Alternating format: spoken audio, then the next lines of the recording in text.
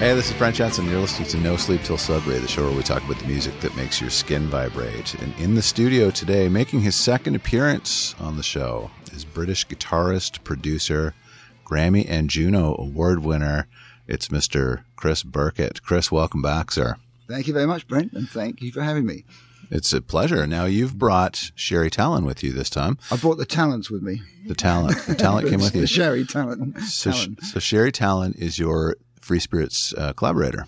Yeah, we have a band which we formed a couple of years ago called the Free Spirits. We've been playing together for probably 4 or 5 years now, almost since I arrived in Canada. And we had a full band once, and then we just started doing duos. And then we said, well, let's just work on an album. So it's taken us 2 years to do it because we've been doing it, in our spare time. Mm-hmm. We call it a baby. The baby's arrived, and the baby is called 1111. Okay. That's the name of the album. And it's going to be released on November the 11th this year. Makes sense. So it's all done. We're releasing it through CD Baby. Good. And we would like to do one or two songs from it. I would love for that to happen. So let's start with one. Let's play one now called The Power of Our Love, I believe. Yeah. So this is about the fact that love can be so strong it can open a hole in the universe which you can climb up back to the stars. So that's what the song is about, essentially. So it's the power of a universal love. So it goes a bit like this.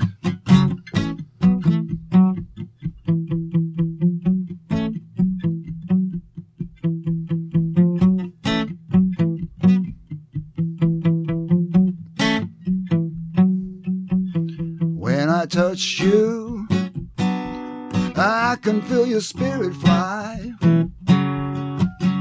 When I'm near you, feels like we're in the sky.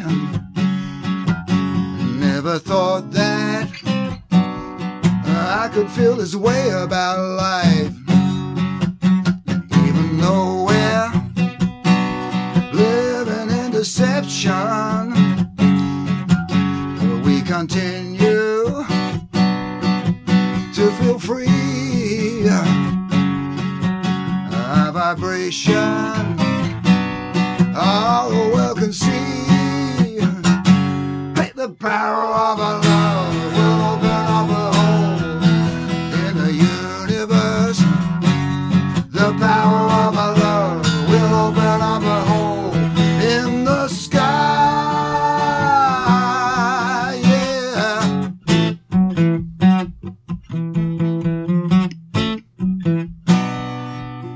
Wish that people could feel what we are feeling.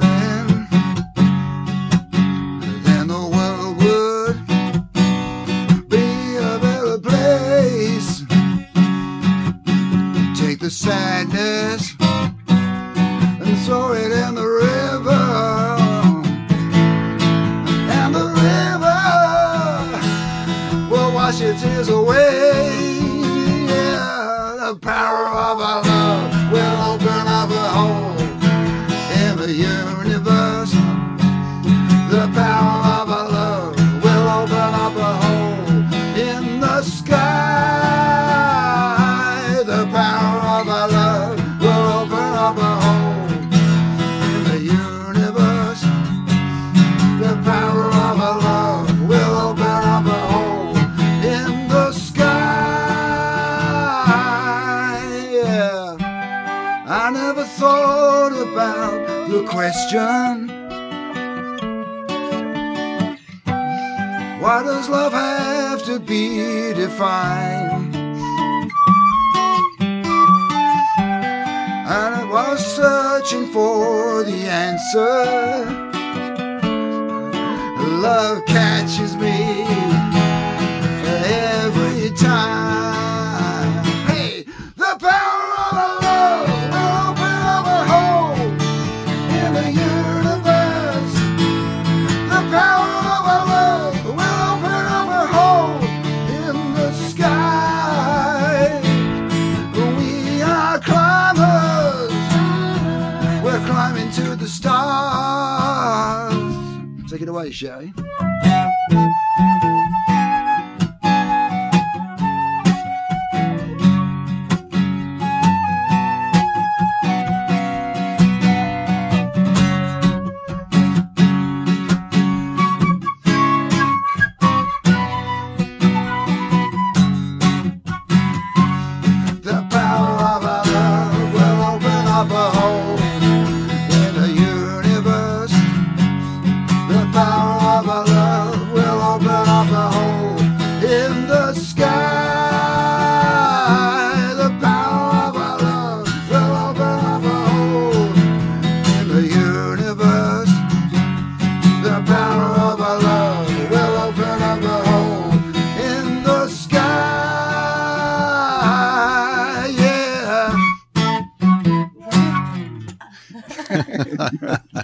Nice job, you guys. Well done. That's great. I like it. It's the first time we ever played that song live. Oh, really? Yeah, absolutely. Because we just finished the album. It's all studio, right? So we haven't actually had a chance to go out on stage and play these songs yet. So this is the very first virgin recording of this song. This is the world premiere. Yeah, it's a I world love premiere. it. That's great. Power of Our Love world premiere. There you go. You got it. Well, thank you very much. That was great. So now we're going to be talking about 3 songs today because you're going to play another one at the end of the show. Yeah. Now, the last time you were here, Chris, you told some pretty radical stories. They were pretty entertaining. So I expect that level More of the same. Or else you'll never come back to Brent Jensen's podcast again. All right. So we're going to start with Thomas Dolby and Commercial Breakup. Yeah. Okay. Well, that's, I worked on an album with Thomas Dolby called The Golden Age of Wireless. Mm-hmm. Or way back in the 80s when I was house engineer at Tapestry Studios in London. Now, the thing is, I wasn't really an engineer. I was a musician, and I'd been living in Devon. I'd had a deal with Tony Visconti's Good Earth Records, and the deal collapsed after a couple of albums. My band, Omaha Sheriff, disintegrated. So I phoned John Congress, the owner of Tapestry Studios, a rich South African dude. And I said, John, can you give me some sessions? And he said, yeah, you can. But I heard you got an electronics degree, and I can't get you enough guitar sessions to keep you alive in London, but you can come and build my new studio. So I built the studio and designed it and wired it all up. And then he said, I haven't got an engineer. So I said, well, I've never done it before, so it was kind of scary. So one of the early sessions I did 2 sessions, which turned out kind of disastrous, but they both ended up as really big records. I'll tell you the other story in a minute, which relates to this story. But anyway, Thomas Dolby came in, and we were working on this golden age of wireless, and there's a song called Commercial Breakup. Have you heard it? Mm-hmm. It's a great song. I like Thomas. He's one of the pioneers in electronic music. You're right, yeah. And, he's the first person to use, like, samplers and stuff, Anyway, we're doing this album, and Tom said, Tom was kind of a night bird, so, he didn't really arrive until 11 at night, and we worked through to 7 or 8 in the morning, Okay. And I was really tired because I was the only engineer there, so I was doing the day sessions and the night sessions. I was sometimes working 48 hours without sleep. Right? Oof. So Tom went out for dinner with the other musicians in the band, and I thought, I'll give the tape heads a clean. It's a 24-track tape, and they get a better sound if you keep them nice and clean. You get a cotton bud and some isopropyl alcohol and wipe all the oxide off and all that stuff. Mm-hmm. So I thought, so I spooled the tape off where we were recording on. I thought, I'll just take the magnetic tape shield, the thing that shields the head. Mm-hmm. I'll take that off while the tape's spooling, which you shouldn't really do. Uh-oh. Normally it's all right. Normally you get away with it. I've done it many times, but I just happened to be unlucky, and a combination of stupidity and tiredness. The tape shield hit the tape as it's going, like, 200 miles an hour past the head, and fast rewind. And it ripped a huge 3 or 4 foot V-shaped rip right in the middle of the Commercial Breakup. Oh, no. And it's all crinkly, when you rip something, it's all the bit that's where the point went in and ripped it. It's all like, yeah, like when your cassette player used to eat your cassettes, right? And so I thought, oh my God, what am I going to do? Because Tom was not the happiest of characters. He's very serious about everything. I thought he's just going to really chew me up. I'm going to be thrown off. Well, they couldn't throw me off a session because it's my studio, but I'm going to get hell for this. So anyway, I got some splicing tape, because you used to cut, when you do, those days you had to do tape edits. Yeah. To change music. The white pencil and everything. Yeah, white Chronograph pencil, mark it, cut the tape, put it back together with splicing tape. So I got all this splicing tape, and I try to iron out the crinkly bit, Yeah. So by pushing on the edge of the machine and pulling it to make it straight again. And then I put a big, massive V-shaped splicing tape repair on the tape. Yeah. And then wound it off the thing. And then they came back from dinner, like a couple of hours later. We played the song. Nobody noticed. No, are you kidding? Yeah. I'm sure Tom hears this interview. He's probably going to call me up and say, you bastard. You never told me that. That's great. Yeah. So the album came out. It was a big success. And, nobody ever knew about the V-shaped rip in the middle of Commercial Breakup. So when you hear that song, do you think back to those times? Yeah, I kind of sweat a bit first. I can't remember how I felt. I was so thin in those days because A, I wasn't getting any sleep, and B, I was just really nervous because I hadn't engineered before. Sure. Which kind of leads me to another story of the same era, which I think we talked about Dexy's Midnight Runners and Gino. Yeah, it was because I was that was my first hit record that I was involved in. It's actually it's on the back of Breaking Down the Walls of Heartache. You remember that song? Yeah. Breaking down the walls of heartache, and baby, I'm a carpenter of love and affection. You know, so I think it was going to be so Gino was going to be the B-side, but I decided that Gino should be the A-side anyway. So now Dexys were not really, they were kind of a very tough band from northern England. And they were famous for doing Bunking Trains tour. So they did a tour of England without paying for train tickets. And they just would jump over the fences. So, as you know, Dexys have a horn section. Yeah. So it was my first horn section recording. And, they all came in and we'd already recorded something. I can't remember what it was. Put the tape on for the horns and started rolling and the guys started playing. And we played it back and it sounded really awful. And it's, what's wrong? Everything sounds like it's miles away and it sounds bloody awful. And I was like sweating. I thought, what have I done? You know, something wrong. I looked at the tape and I realized I put it on back to front. Oh. So I was trying to record on the back side of the tape, which you should not do, you know. Oh, no. So that was kind of I was working with Pete Wingfield at the time. He was kind of a well-known producer.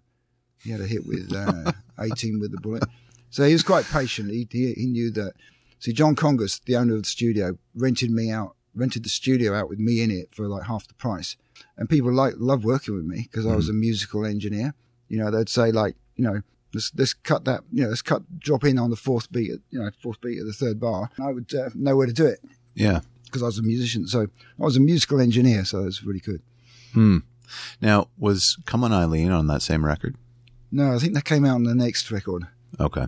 Dexys they did the second album. I wasn't involved in the second album. Come On Eileen was on that. Okay. Pete was working on it though, Pete Wingfield. And they did it up in northern England somewhere. Apparently they, as bands do when they get famous, because Dexys, Gino made them famous. They were number one for 11 weeks. Okay. You know, they get power trip, right? So when they finished mixing the album, they walked into the studio, beat up the engineer and took all the tapes and held EMI to ransom. So I was really glad I wasn't on that project. Beat up the engineer. Yeah, like 6 guys, like, you know, jumping at you. So wow. Pete told me that story because he was there. So wow. Yeah. So I would have had no idea that those guys would have done that. Yeah. I mean, I know nothing about them, but based on Come On Eileen, they seem like a harmless bunch of guys, right? Yeah. Well, they're kind of a soul band. They're really into like Otis Redding and people like that, you know? Yeah, yeah. And, which you think that people into soul music would have some kind of, you know, soul about them. More like you just put the AS on front of soul and that's the kind of thing you're dealing with. But, you know, it's, I wasn't, there's a lot of people that I made records with who were really famous. Yeah. Like, Hot Chocolate, you know? Yeah. And Errol Brown was, to me, it was really nasty to me, you know, so. Really? Yeah. I was making a record called Heartache No. 9 yeah. with him over in a studio where the Police recorded their Regatta de Blanc. Okay. And they were working on this song, Heartache No. 9, because I'm a songwriter. I've been writing songs since the age of 12. They were stuck on this verse because Errol was writing the lyrics in the studio, right? And he didn't write You Sexy Thing. That was written by Julian Chapman or something. That's their big hit, right? Yeah, but he saw himself as a writer. So, and anyway, so I said, well, perfectly innocently, I said, well, why don't you say that, you know, on this line because it works phonetically, it's perfect. And you know, I just thought I was helping. You know, I wasn't trying to get a cut of the royalties or anything like that. I wasn't interested in that. Just wanted to help the process. And he turned around to me and he said, "Look, Chris, if you don't mind being quiet, you're just the engineer, you know." Oh, yeah. So that's a bit nasty. Well, I used to take a lot of abuse like that. People don't really respect engineers. I don't know why. I mean, they kind of save the project half the time. I mean, I did a record with Steve Earle, the Pogues, and it was just chaos. Even worse than that story, I used to work with Malcolm McLaren. Oh. Who was the Sex Pistols manager, right? He would keep me in the studio for 48 hours non-stop, you know. I had to have Tupperwares of food to keep me going. Really? And I was always eating like salads and everybody was laughing at me because they're all burger types, you know. But they were all like coked out their heads, you know. They 48 hours was nothing to them. Yeah, you know? yeah. I was just, I couldn't be on any kind of stimulants except for coffee, but you know, coffee didn't really work in that situation. I found after, 14 hours of no sleep, coffee doesn't really do anything. It makes you feel even more tired. So I just used to keep myself like water and vegetables, lots of garlic. You said that last time. You ate a lot of garlic to keep yourself alert. Yeah, it's I right. didn't know that worked. Well, garlic's, there's certain herbs which are really good for your, your general well-being. Okay. But it didn't affect my career. I mean, everybody, I was the go-to guy for years in London, engineer until I started producing. And then the turning point for me is just kind of an extra bit, which I wasn't going to add, but I just written a song called Aphrodisiac. And Aphrodisiac turned into a club anthem for a whole year in England. It's huge. And all these big DJs remixed it and everything. Wow.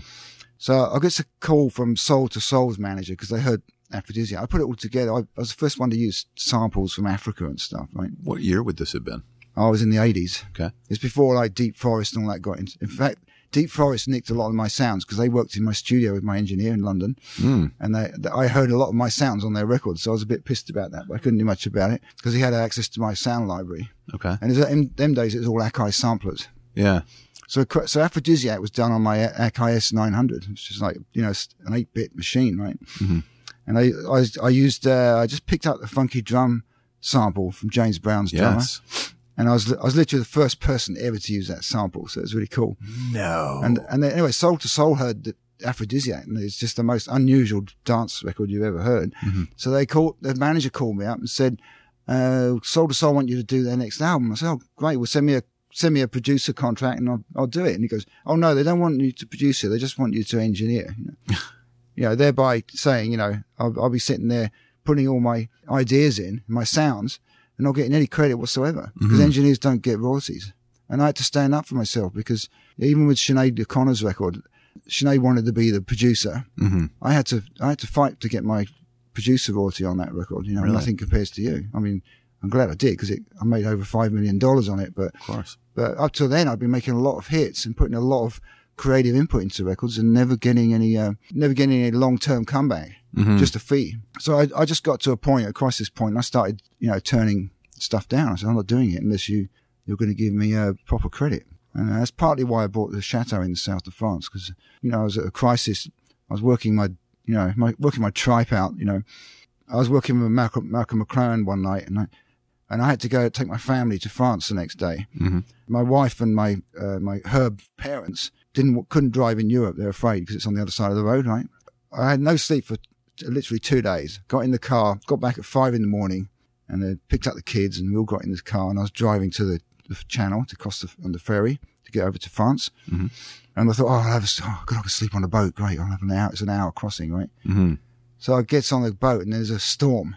Oh. So I'm like throwing up all the way across the channel.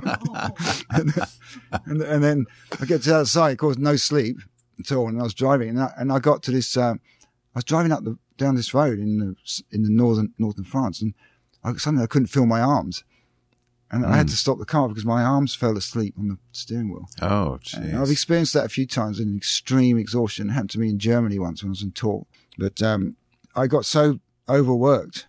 Everybody wanted to use me. So I had a chance of buying this chateau in the south of France. I went down there and had a look at it. It was perfect for a studio. So it was a holiday home for a couple of years. And then one night I said to the kids and the in-laws, who would like to live in France for a year? We just try it for 1 year. And everybody put their hand up. Off we went. And then I made lots of great records down there. A lot of work.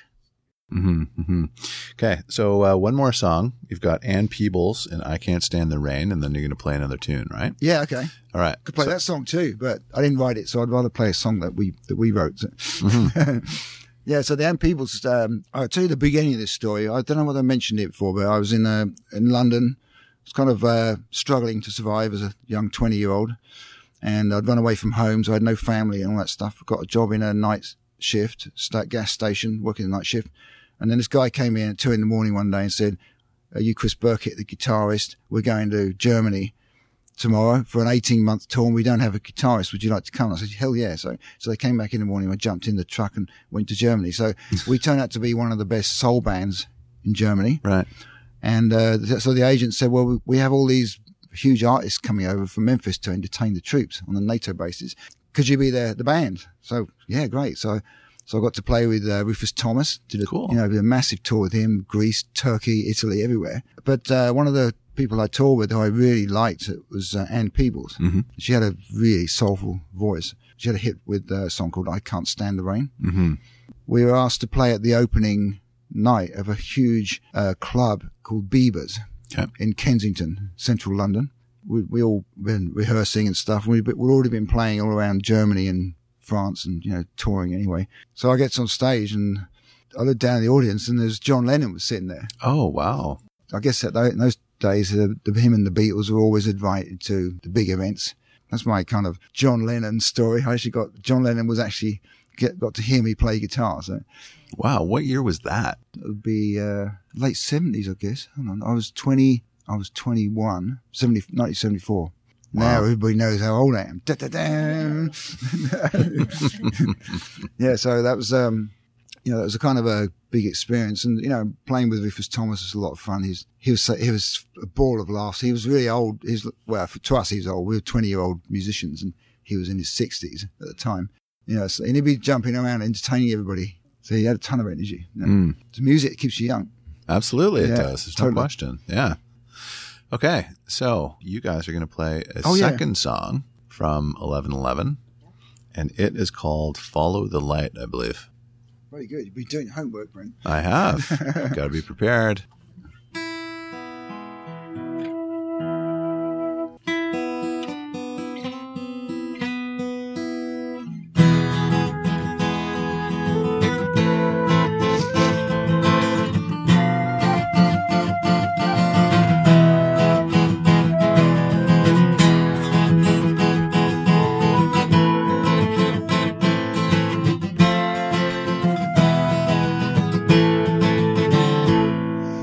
This world where nothing seems right.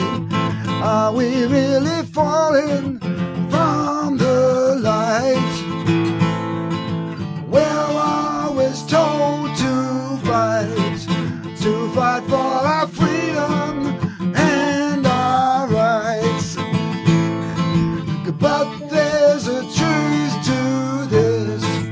Only others' freedom can bring us peace. So reach out and make new friends. 'Cause only love that matters in the end. Hey, follow the light to our freedom. Follow the light to our souls. Follow the light, it won't burn us. Let the light unfold. Follow the light to our freedom. Follow the light to our souls. This flame will never grow cold.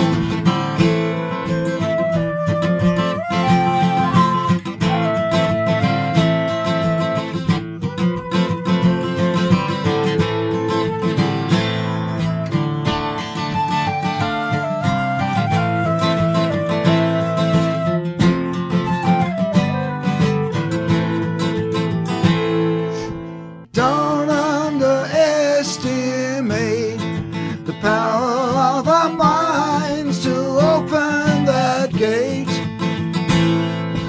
We can do nothing wrong, only love is included, so be strong. Hey, follow the light to our freedom, follow the light to our souls. Follow the light, it won't burn us. Let the light unfold. Follow the light to our freedom. Follow the light to our souls. This flame will never grow cold. One more time. Follow the light to our freedom. Follow the light to our souls. Follow the light, it won't burn us. Let the light unfold. Follow the light to our freedom. Follow the light to our souls. This flame will never grow cold.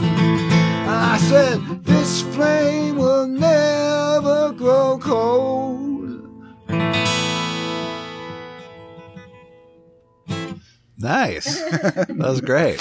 I like that. It's got like a little... songs. Actually, that first when we first started, recording music. Yeah. That was actually one of the very first songs that you Yeah. presented. That's it. But my background, I've had analog recording studios, 8 Mm. track, 16 track. Yep. And I basically met Chris through LinkedIn. Oh, wow. I was working on a piano piece. I Yeah. made a lot of piano instrumentals, and a publisher in Florida wanted to put it, on a film, and it was live. So I had somebody was taking pictures. It was shutter sounds. Okay. And I wrote to about 4 studios, and I was living in Eastern Ontario at the time, and Chris said, come on over, let's see what we can do. Wow. So he made the piano piece sound great, and then I told him about my flute and whistle playing, and then he presented Turning Around the Sun. Have you heard that one? No, I It's a haven't. Beautiful, beautiful original song.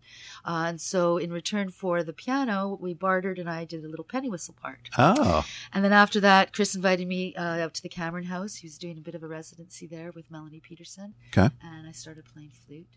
And then, we just started playing, and as you said, with some different artists. And this album is really exciting because every song has a story. Mm-hmm. Chris called it a baby. It's because they all came from this most incredible place. So we're really excited. There's a song called The Hidden Life of Trees. Okay. Chris got that book for his birthday and passed it to me. And have you heard of that one? Yeah, I have. Yeah. So, Peter Wolleman, Mm-hmm. yeah. German author. So we told him about that one and recorded it, and it's got a very soft, almost like a Mamas and Papas feel. Oh, I like that. Someone in the States that said, we want to put this on middle of the road radio. It's great. Yeah.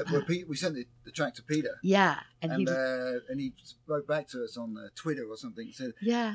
I'm so honored that somebody wrote a song about my book, and I love it. He Yeah, writes it, so exactly. it's pretty cool. And then before we record, Chris always presents this incredible music. Like we listen to Yes, Mhm. and we listen to Gentle Giant. And then one night we were listening to Sly and the Family Stone. Ah, Everyday People.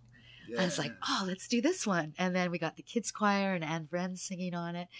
So many of the songs have great stories. So we're very excited about the release and, touring. We're going to have a release party, hopefully before Before the 2020. end of Just see where it takes us. I'm Very cool. excited about it. Yeah. all right, you guys. Well, thanks for coming in. I really appreciate it. Oh, thanks for having us, Brent. Yeah, it's been great. Well done. Here's to many more. Yes.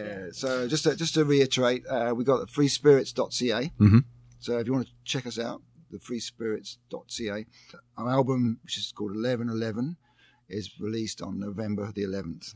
All the folks out there should Google 1111, see what it means, because it's got some pretty profound connections to that number. So check it out. All right. Thanks, guys. This has been No Sleep Till Sudbury with Brent Jensen and my very special guests, Mr. Chris Burkett and Miss Sherry Talon. Until next time, take good care. Thank you. Bye. Brent Jensen is the best-selling author of No Sleep Till Sudbury, Leftover People, and All My Favorite People Are Broken. All titles available in stores and on Amazon worldwide.